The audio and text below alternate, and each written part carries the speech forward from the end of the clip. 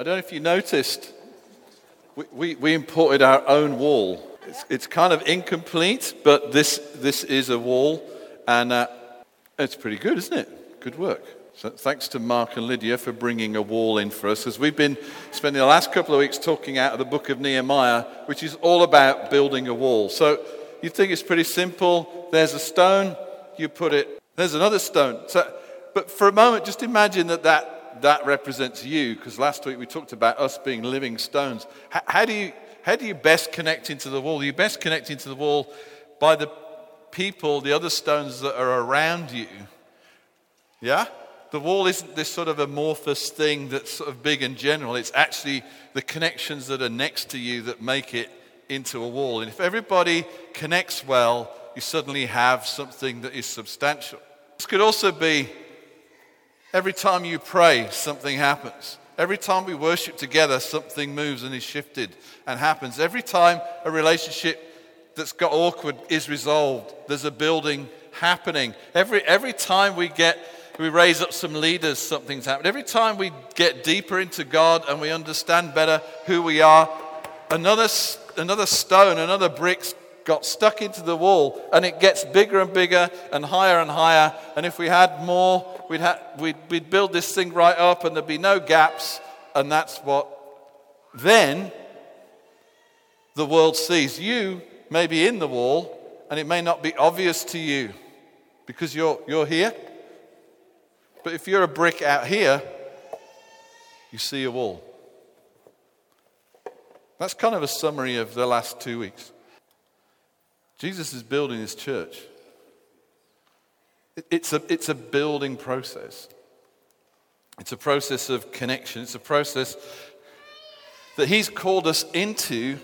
And our job in this theme we're talking about legacy is to receive what we have, the condition of the wall as we find it, and to improve on it so that the people around us and the people that come after us inherit better, further, and an improved version of what we had. Yeah? That's fundamentally what we're talking about here, that we receive something, that we value it enough, and we celebrate it, but we realize it's not the end product. So we know we have, in our generation, in our slot of time on this planet, we have a responsibility to do something with what we have and make it better for those that come behind us, the people that we are discipling, the people that we are seeking to raise up, our children, our grandchildren, even people we will never see. It's a different kind of perspective to think, I'm improving things for now for people I may never see. That's building an ongoing legacy. And we've talked a lot about the glorious church. It's a passion of my heart. It's the reason we're even here, really, is the glorious church. And in a sense, the wall isn't complete. The world is yet to see, I believe, in Scotland and in the UK, the glorious church in full triumph, in full display. But it will, and we are about doing that very thing. And a glorious church is full of the presence of God. It's full of honor. It's full of beauty. It's full of wisdom. It's full of resources. It has impact and influence in the cities and nations in which it stands. And from that description, you can tell we're still on the way to doing such a thing. Yeah? There's still work to do. We've inherited a wall that's maybe so high. We've inherited a few gaps. So there's plenty of building to be done. There's plenty of progress to be made. And we've talked quite a bit about that. This week, I'm actually going to talk about something we rarely do. The title of this message is The Enemy's 7 Tactics Revealed. The enemy's 7 tactics revealed. I don't think it's our job to focus a lot on what the enemy's doing, but it's also foolish to not think there is an enemy. And the Apostle Paul tells us that actually we are in a war. It's not like a war. You can't opt out of it. Every believer, as they come to Christ, actually has swapped sides in the war. They've moved out of darkness into light. But there is warfare, and our warfare isn't against people, it's not against the people around us. It's not against people in the church. Our warfare, Paul says in Ephesians 6, is a spiritual one. For we do not wrestle against flesh and blood, but against the rulers, against the authorities, against cosmic powers over this present age, against the spiritual forces of evil in heavenly realms. Every single one of you, when you wake up in the morning, you're in a war against that lot. So it would be good to know what the tactics are. Is that fair? Anybody want to win the war? Anybody want to be an overcomer rather than be overcome? All right, we have some recruits for the army. I think one of the things that we need to see is actually his strategies are on repeat. So we're looking back here hundreds and hundreds of years to the days of Nehemiah, to the restoration of a wall. And we're using it as a metaphor for building the church, for building principles, for building lives together, for growing something awesome, to build the city of God in the city of man. As Jesus said that we were a city on a hill, a light that couldn't be hidden. We corporately, individually, you can't be a city. Together, you are a city. There's complexity, resources, glory, wisdom flowing out of you as a corporate entity into the city in which we find ourselves. And that we have an enemy, and he doesn't like what we are doing. That's the first point to note. We have an enemy who does not like what we are about. And if you turn your Bibles with me, we're going to go to Nehemiah, and we're going to just tap into a verse in chapter 2, and then we're going to turn through to chapter 4. But Nehemiah chapter 2, Nehemiah says in verse 9, "Then I came to the governors of the province beyond the river and gave them the king's letters. Now the king had sent with me officers of the army and horsemen. But when Sanballat the Horonite and Tobiah the Ammonite servant heard this, it displeased them greatly that someone had come to seek the welfare of the people of Israel."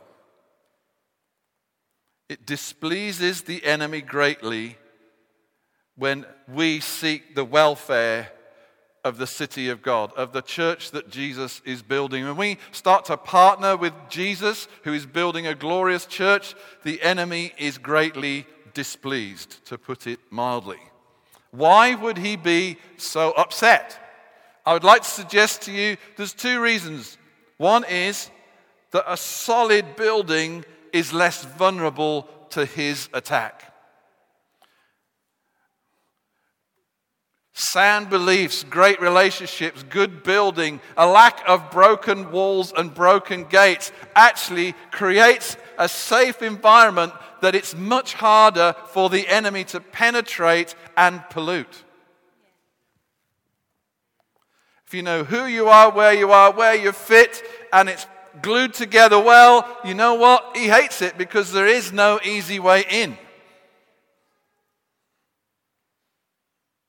Lots of holes, lots of gaps, lots of rubble equals he can walk in and out of any gap he pleases, any time he pleases. This enemy does not want the wall built. And I'd like to suggest to you the second and probably the more important reason is, if you flip it the other way, a broken wall is vulnerable to his attack. A well-built city means he's vulnerable to their attack. If you read carefully what Jesus said about building his church in Matthew 16, he said, "I will build my church, and the gates of hell will not prevail against it." The New Testament uses all these different metaphors and ideas what the church is. It's a body, it's a family, it's a building, it's a temple, and there's something mobile about this building. And the idea is that the Jesus-built church starts to move towards the gates of hell. What are the gates of hell? Biblically, the gates are where government sat. So the church that's well built, that's alive and kicking, as it were, starts to move its influence towards the gates of hell, and they will not prevail against the influence of the church. The way that darkness will be removed from our environment, from our cities, is actually being part of a well-built Jesus church that is demolishing the authorities of darkness that have set themselves up in opposition to the purposes of God. Just a few people taking pot shots will not do the job. And Jesus goes on to say that he's given the church the keys of the kingdom of heaven, and what they bind on earth will be bound in heaven. What they loose on earth will be loosed in heaven. Or some translations say what they loose on earth will already have been loosed in heaven. The church is the authority of God manifest in the earth. He's given us the job of mopping up the victory he has already won. If you like, on the cross, the victory was won. We are in the business of enforcing the victory. The church of Jesus Christ, the church he is building, is what will display his wisdom, his manifold wisdom to the heavenly realms. He says in Ephesians 3, verse 10, the church, not somebody else, not another institution, organization. It's the church that is going to take the gates of hell off their hinges. So, of course,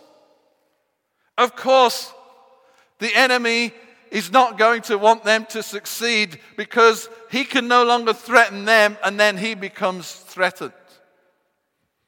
The church is the most threatening thing on the planet to the powers of darkness. And that's why it's been so warred against, so maligned, so confused, so broken down, because when the enemy wants to destroy something, remember, he's not omnipotent, he's not omniscient, he gets all his big guns and he tries to point them at the churches that are emerging, that are a threat to him, because he knows what some of the church don't know, is that they are the biggest threat to his influence on the earth. And sometimes the church kind of wanders around like, oh, well, I just show up on Sunday. Listen, this is warfare. We just did warfare. Not because we sang warfare songs, but because the King of Glory came. Where he is, the enemy cannot be. The more the presence of God is manifest, the less space and room there is for the enemy to function.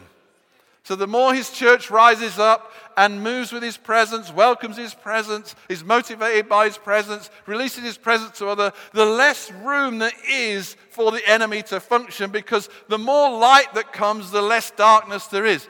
We came in here this morning, it was a bit gloomy, and actually there was a few extra lights to turn on. When we turned the lights on, there was no argument in the room with the gloominess. It just left.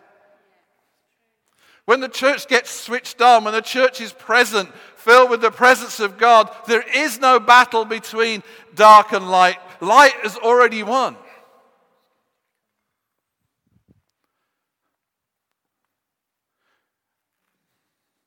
So the enemy is concerned. He is worried, he is anxious that somebody is thinking about the welfare of this city, the welfare of this building, and he sets about opposing them in some obvious and some subtle ways. So this morning is 7 ways. I'm revealing to you, like, ta-da, out of the scriptures here, 7 ways in which the enemy seeks to stop the building of the church of God on the earth. Because he hates the church. He doesn't just dislike it, he hates the church. He hates you, and he doesn't want you to succeed. He doesn't want any church in this city to succeed, or this nation.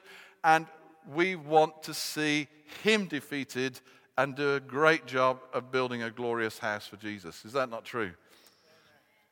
Amen. So we're going to turn to chapter 4 of Nehemiah. Chapter 4 and chapter 6 have got the sort of key moments of strategy and opposition. And we probably won't get time to do 6, but we will at least give them a mention. So Nehemiah chapter 4, you found it on your Bible device. Verse 1, now when Sanballat heard that we were building the wall, he was angry and greatly enraged. See, he's threatened. You get enthusiastic about church, the enemy's already scared. He will do anything, as you'll see, to discourage you about building the church in the life of God.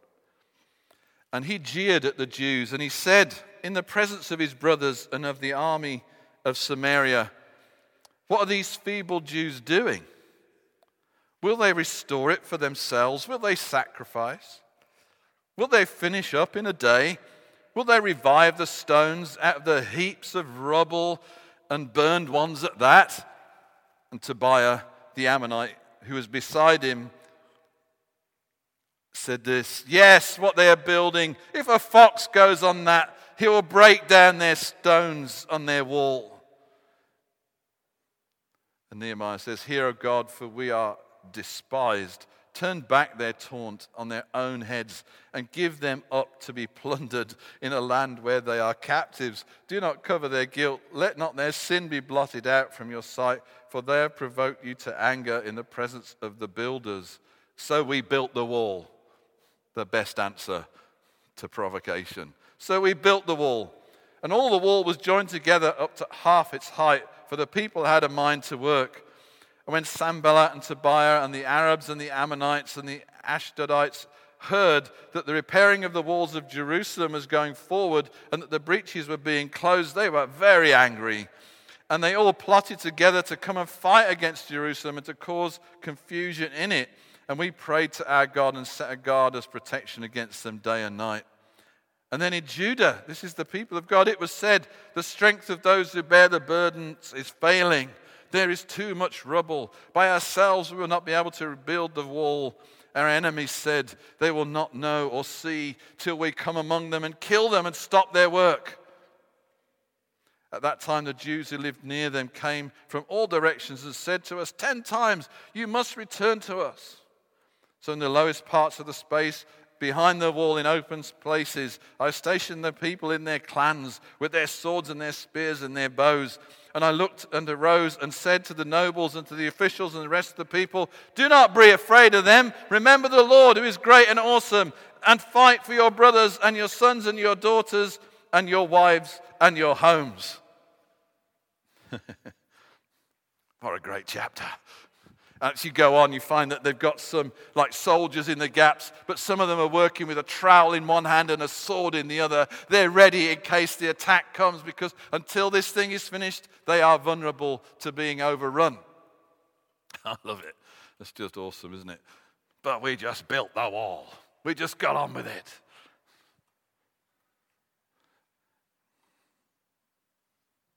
So what's going on?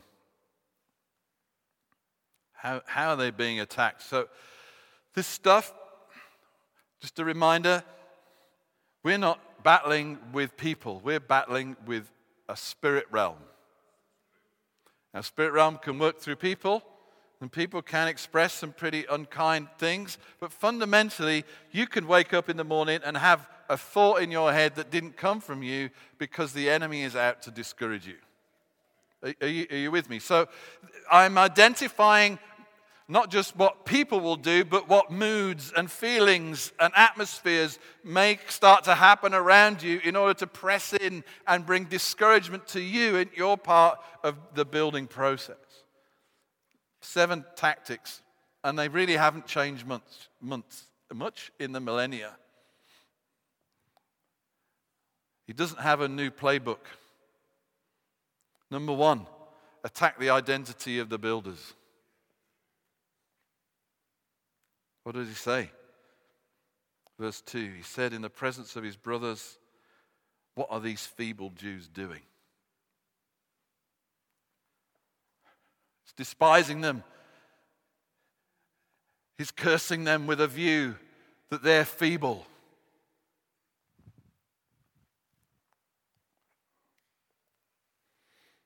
He casts doubt on their strength, and he wants them to believe they don't have the energy to do the task.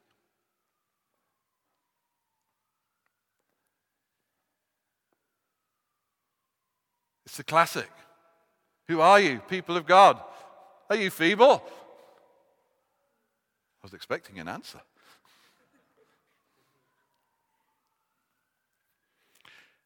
If you wake up in the morning with feelings of inadequacy and feelings of disqualification, feel stupid or small, could be that you're beginning to tune in to the negative atmosphere, the negative broadcast of our enemy who wants to tell us we don't have what it takes to do the very thing the Lord has called us to do.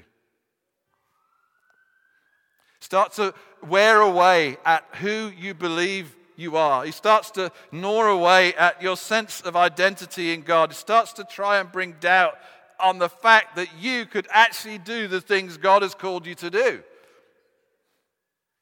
God will never call you to do something He doesn't give you the ability to do. That's a lie. He wants to create and sustain a victim mentality because it's stymied the church for centuries. Oh, the devil's too big and we are too small. That is not the story of the Bible. The devil and God are not even equals.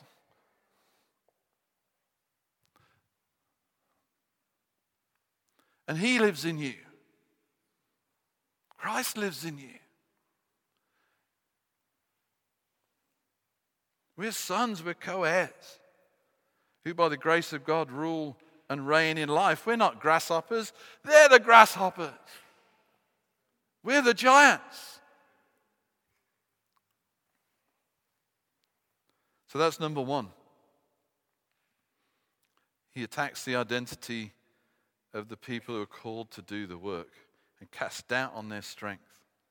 Because He wants them to believe things about themselves that aren't true, but then they become disabled not because they are lacking, but because they believe they're lacking.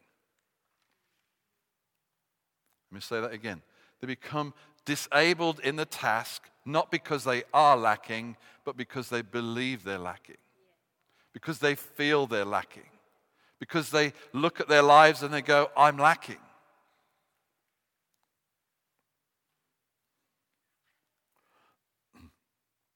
It's a classic attack, I can tell that we've all experienced it by the silence in the room.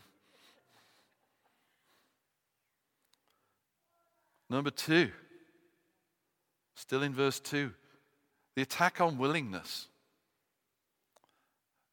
I kind of call this the what's the point attack. The what's the point attack.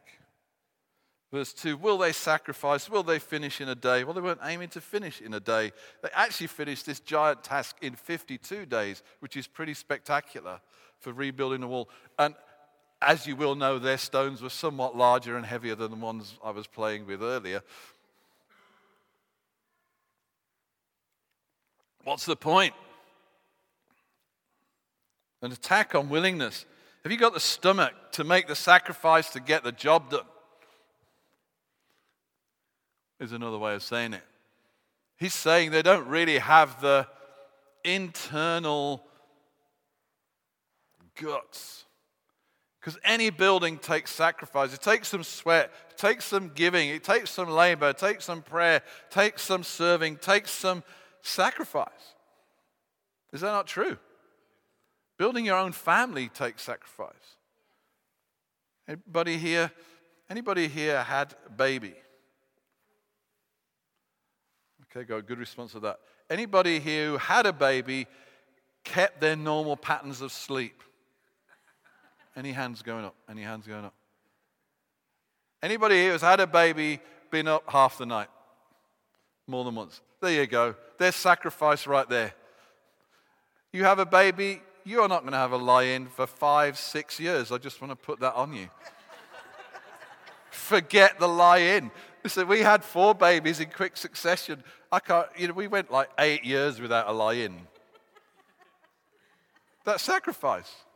Don't regret any one of them. But you build a family on sacrifice. You build a wall, you build a city, you build the city of God on laying down your life for the Lord, for one another. by giving, serving, doing the uncomfortable, showing up when you don't feel like showing up. We live in a generation that hungers and desires for community. But actually, the only way you can build community is with commitment. And we live in a generation that struggles with commitment. So it's kind of self-defeating. But we have the Holy Spirit in us that helps us to commit and helps us to build and helps us to do community.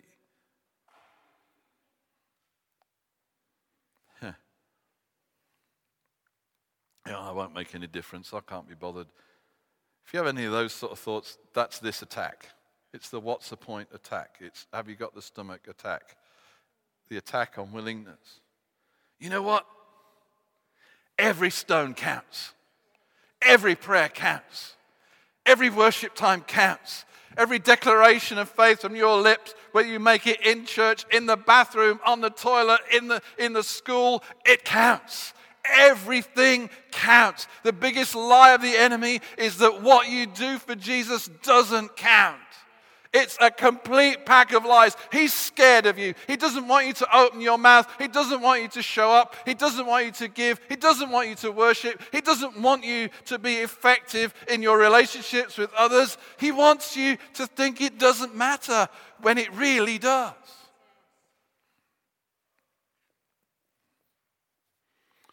I don't know about you, but I think we need focus. I need focus in my life. I need some challenge. I need actually to feel alive. It helps me feel alive when I am giving my best to the thing that I'm called to do. This is a call not to give in, but to stay sharp, to stay on the money, to remember why you're on the planet, to give what needs to be given to achieve the things that God has spoken over your life. And find lots of different ways to keep that clear and keep that focus and keep that passion. Because there are many things that would try and water that down for us and exhaust us and make us lose our edge. When you start to feel that feeling, that's time to do something about it. I know for me recently I was feeling that feeling. I'm like, I'm going to change this. I'm called. I am chosen. I have unfulfilled prophecy in my life, and I want to see it come to pass. So I've given myself every week, I'm having a slot where I am praying and I am fasting, because I have all these huge prophecies, and some of them are coming to pass, but there's more to come. I want to keep my edge. I want to keep my commitment. I want to keep my passion. I don't want to go dusty and dry. I don't want to go, it's all meaningless, because it's not true. God chose me. God chose you. He gave you a purpose and a passion. And as you line up with that, nothing in heavens or the earth can stop it happening. You have a point. And the things that you do make a difference. The third thing is so one side is to make you feel small. The next thing he does is to make the task seem insurmountable and unrealistic. Oh boy, is this a biggie. The phrase they use is, will they revive the stones? I mean, they really lay it on. Look at the heaps of rubbish. And they're not just stones, they're burned stones. So, actually you can still build with a burned stone. If it was burned wood, you would have trouble. But I mean, they're just laying it on thick here. It's like, look at all the rubbish and look at the stones, look at the job. They're never going to do it. It's too big for them. They're too small and they don't have the guts and they don't have the energy. And look at this great, horrible thing they have to do. The enemy loves to amplify and exaggerate the size of the task and the size of the difficulty till we get to the point of being overwhelmed. I would like to suggest if you feel overwhelmed, it's a symptom of this enemy tactic. It's not you being stupid. It's not you being small. It's the enemy trying to make you believe those things are true.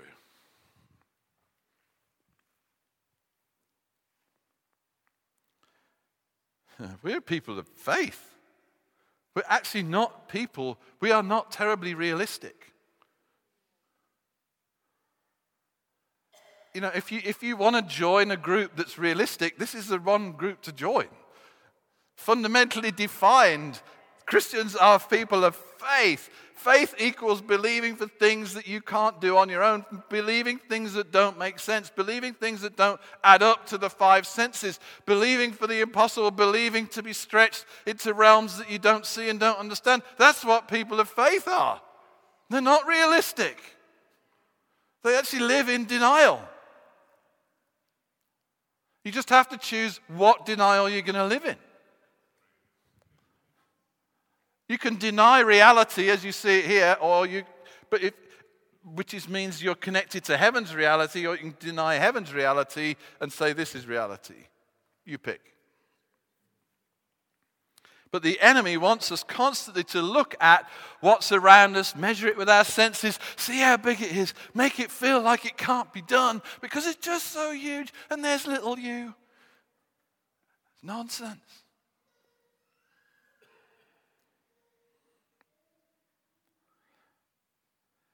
And I think,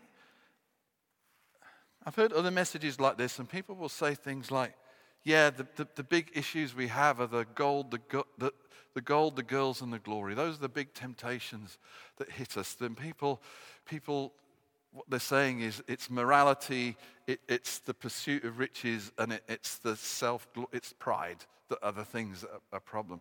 I don't think they're the problem. I think they're secondary, not primary.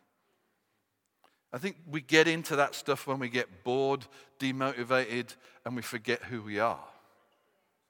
When we lose our sense of focus and we're here about a great work, that's when we get bored. And when we get bored, we're looking for other things to fill our tank, to satisfy our lives, and we start to scan around and suddenly we become vulnerable to other things that are lesser glories, that are lesser beauties, that are lesser satisfactions. There's nothing like walking with Jesus. There's nothing like passion for his house. There's nothing like seeing the glory of the Lord fill the earth as the waters cover the sea. There's absolutely nothing like praying for someone and they get healed. Honestly, it's an amazing feeling to see the impact that has on them, their families, their future, their well-being, their livelihood is astonishing.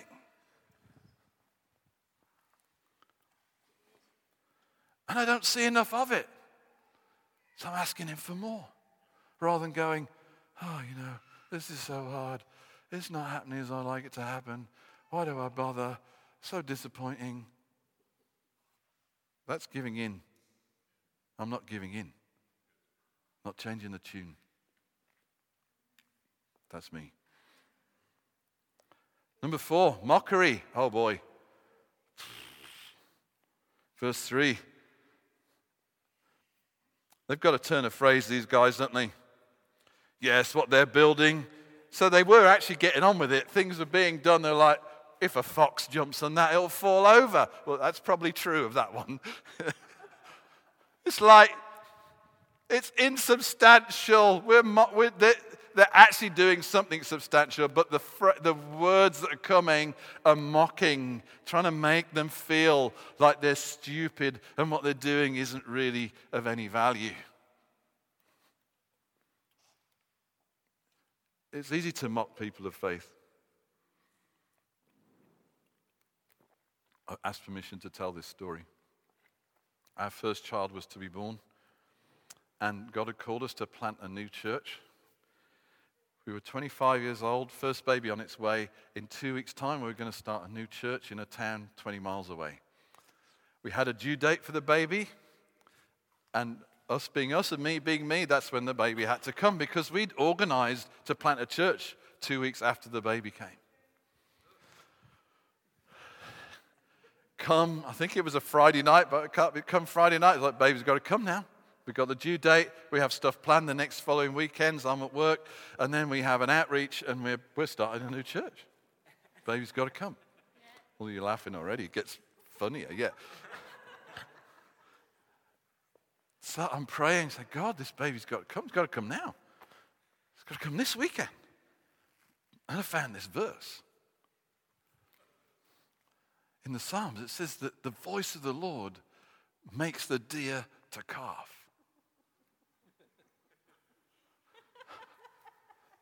I'm like, wow, if God can make a deer calf, follow the logic, yeah. He can make a deer calf. He can make my wife give birth. The voice of the Lord makes the deer to calf. So I go down to Teresa and said, you're going to have a baby tonight. And I was mocked at that moment.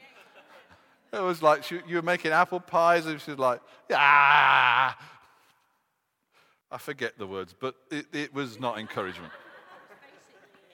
Pigs will fly. Those kind of phrases were coming my way. And I'm like, no, this baby's coming. I got that verse, that psalm. I went upstairs. I was pacing around on the landing and in the bedroom, and I was declaring this verse that the word of the Lord makes the deer to calf. So you're going to make my wife give birth. Your waters are going to break. Things are going to happen. I went downstairs. She starts to kneel down to sweep up the flour off the floor, and her waters break all over the floor.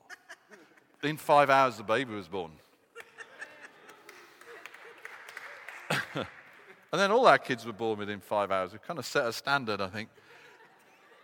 And that was also a breaking of our family line on both sides. Both of us had major complications in birth. Our mothers had major problems giving birth. Something changed for our family history in that moment. But the idea was met with a certain amount of mocking at the beginning. It's huge what these people have to do. I mean, we could go around like, we have a vision to own our own building, but you could go around, well, how are we ever going to do that? We've got no money. Well, what does that matter? But you can get into that, that's a way big, man, we've talked in this church about having a no cancer zone. Oh, wow, we can't get a cold healed at the minute. That's mocking. Talking about change the city, those guys can't organise the cleaning of the toilets. That's mocking. I'm not saying you're saying that, but those are the kind of things that can start to come out of people's mouths when they're tuning in to this thing that the enemy wants to broadcast to discourage us. Okay? So mocking happens as well when you separate yourself from the community. So the church is them and I'm me rather than it's us. Do you see? No, we are church. This is us. I'm running out of time, although I've got another illustration, but you have to move on. Any visionary worth his salt is going to appear stupid and later be seen as a genius. Any visionary or all visionaries worth their salt are going to appear stupid.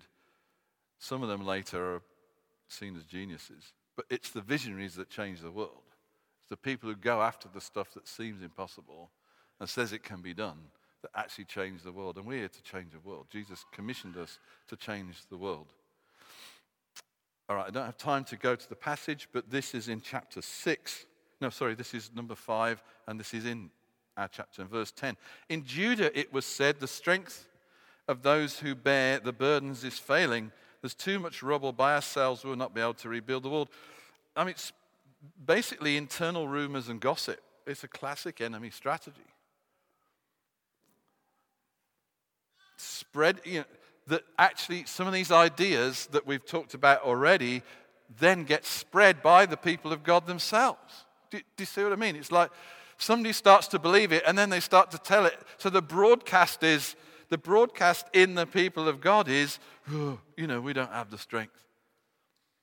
And Proverbs says that whispers and rumors are like delicious morsels. There's something quite tasty about passing on a negative thought.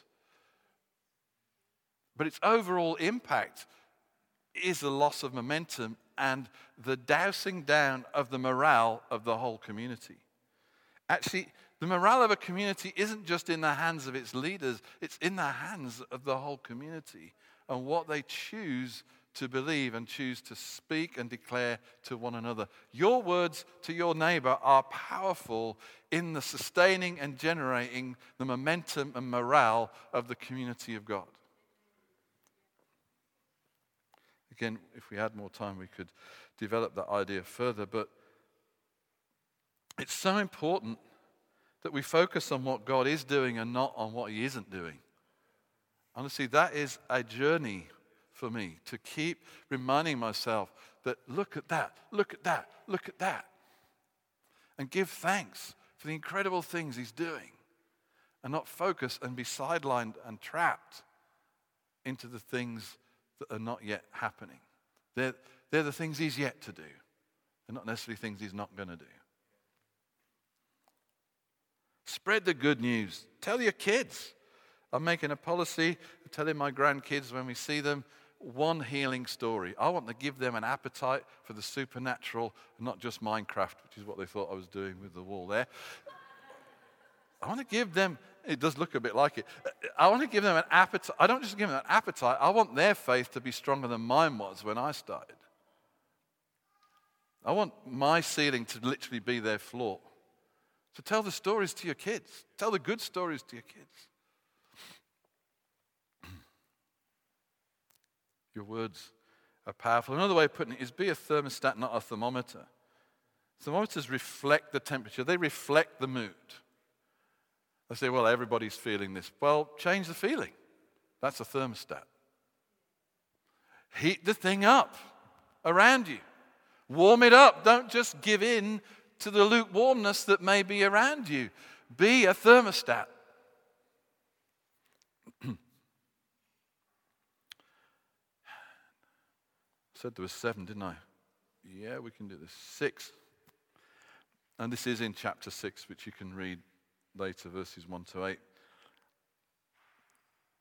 The enemy has tried all these tactics that we've just talked about, and they're not working. He's threatened them. He's tried to discourage them, and they're not working. This wall is going up. So he comes up with his next strategy, which is the temptation to sidetrack. Oh, come and meet me. Come and let's have a discussion. He appears very reasonable. He's trying to pull Nehemiah away from the work at hand. He wants him to lose his focus. And I love the answer. I love the answer. So Sanballat and Geshem sent to me, come and let us meet together at Hakkephirim in the plain of Ono. Now in English that should give us a clue right there. But they intended to do me harm. They intended to, if you see that in a sentence, don't do it. It says, oh no, so don't do it. But anyway, if that joke needed explaining, it's no longer a joke. Let's move on. But they intended to do me harm, and I sent messengers to them saying, I'm doing a great work and cannot come down. Why should the work stop while I leave it and come down to you? I love the answer. Don't you love the answer? It's like, I'm not going to talk to you, because that would be a distraction. And you know the antidote to a distraction is to know how great the work is that you're about. If you don't value the thing, the building the house, the glorious church, the bringing the kingdom, it's easier to get distracted. The antidote is to have a real appreciation, not just of who you are, but what you've been assigned to do. And really this whole series is to communicate to us as a community our beautiful, wonderful, huge, powerful assignment from heaven that we have to steward, build with, increase, so that we influence and change a city and a nation. We are about a great work. Finished, not finished. Can you see all that's there? No, there's a lot of bricks to go up yet. But it's like a jigsaw puzzle with only a few of the corners in. You know, it's that. But the pieces are there. We can see this. We can get it done. But distraction happens when we allow the significance of what we're building to be undermined. Oh, we should be doing something different. This won't happen. Number 7. The incitement to fear. I've been trying to think out of these 7 is the one that supersedes the others. And I think this probably, if there is one, it's this one. The incitement to fear. Actually, what happens is their enemies pay people to prophesy falsely. But Nehemiah doesn't know this to start with. And verse 11 of the chapter says, should such a man as I run away? And what man such as I should go into the temple and live? Which is what they wanted to do. They wanted to go and hide. I will not go in. And I understood and saw that God had not sent him, but he had pronounced the prophecy against me because of Tobiah and Sanballat had hired him. For this purpose he was hired, that I should be afraid.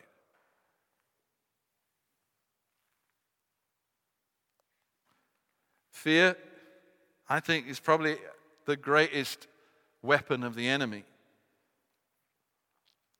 We're afraid of the unknown, which means that we then don't move. We can be afraid of failing, so we don't try. God encourages us at every step, even if we trip and fall and it doesn't work out.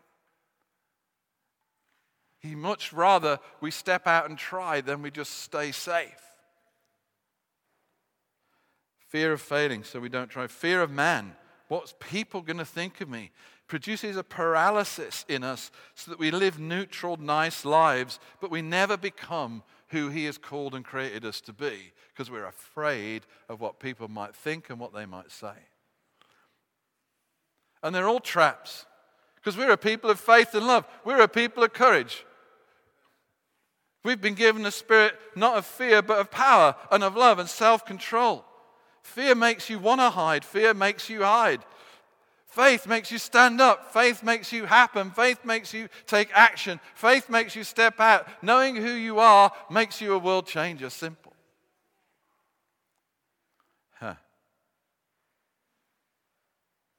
Don't allow the lies to produce fear. Don't be a source of the lies that produce fear.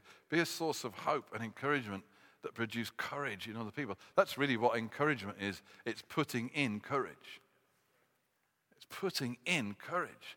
And we all have issues, and we all have challenges, and we all have demands, and we all have shortcomings, and all of those things are true, but they are not who we are. Teresa's got a thing on her fridge that says something like, I am not the temptations that I resist.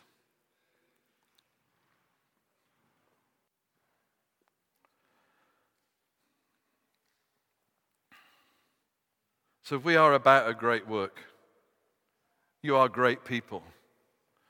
There are great risks to take, great visions yet to embrace. We've spent enough time this morning talking about what the enemy's trying to do. Let's not give in to any of them. Yeah? Let's show them the door. Let's give them the Holy Spirit boot out of our brains, out of our feelings. It's funny with our feelings, they have a very interesting way of following our thoughts. And if you're thinking it and feeling it, it's starting to feel more and more real. And so we have to constantly remind ourselves of the reality of heaven, the love of Jesus, the heart of the Father, the presence of the Holy Spirit. These are all real. So let's not give in to attacks on our identity, attacks on our willingness, things that make the job seem too hard. Let's not give in to mockery. Let's not give in to internal rumors and gossip. Let's not give in to the temptation to be sidetracked. And let's not let fear rule our hearts. Fear produces all sorts of unhelpful side effects of control and anxiety that start to get into an environment. If you are fear, it's going to come out of you, and around you, people will feel that anxiety. Can we stand together? When Nehemiah in chapter 2 describes what he's come to do and describes how God is with him to do it, it says that the people said, what came out of their hearts was, let's arise and build. He didn't give them that phrase. It came out of them because they were inspired by the vision and the fact that God was with him and therefore them to get it done. And we are laying this all before you as elders and leaders because we would love to hear a fresh cry from inside you of let's arise and build. We've come so far, we've done so much sacrifice has already happened, so much diligence, so much prayer, so much worship, so many mistakes. But yes, we move forward. But it feels like it's a chance to rise together and say, let's arise and build the next phase. Let's do the new thing. Let's make this better, larger, longer. Let's shout it louder. Let's make it more impact than we've ever had before. And so we've flagged up the 16th of September. We just want it to be that kind of a celebration. That we're arising. We're going to eat together. We're going to break bread together. We're about a great work. You know that, don't you? We're about a great work. We're not tiddling along just trying to do church on a Sunday, get the place warm enough and light enough for it to be pleasant. We're about changing a nation.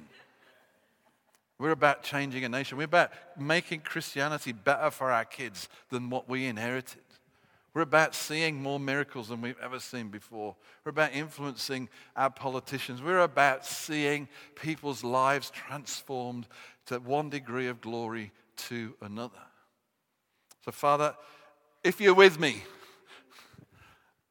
if you're with us, just put your hand on your heart and I'm just going to pray. Father, you have given us a great vision.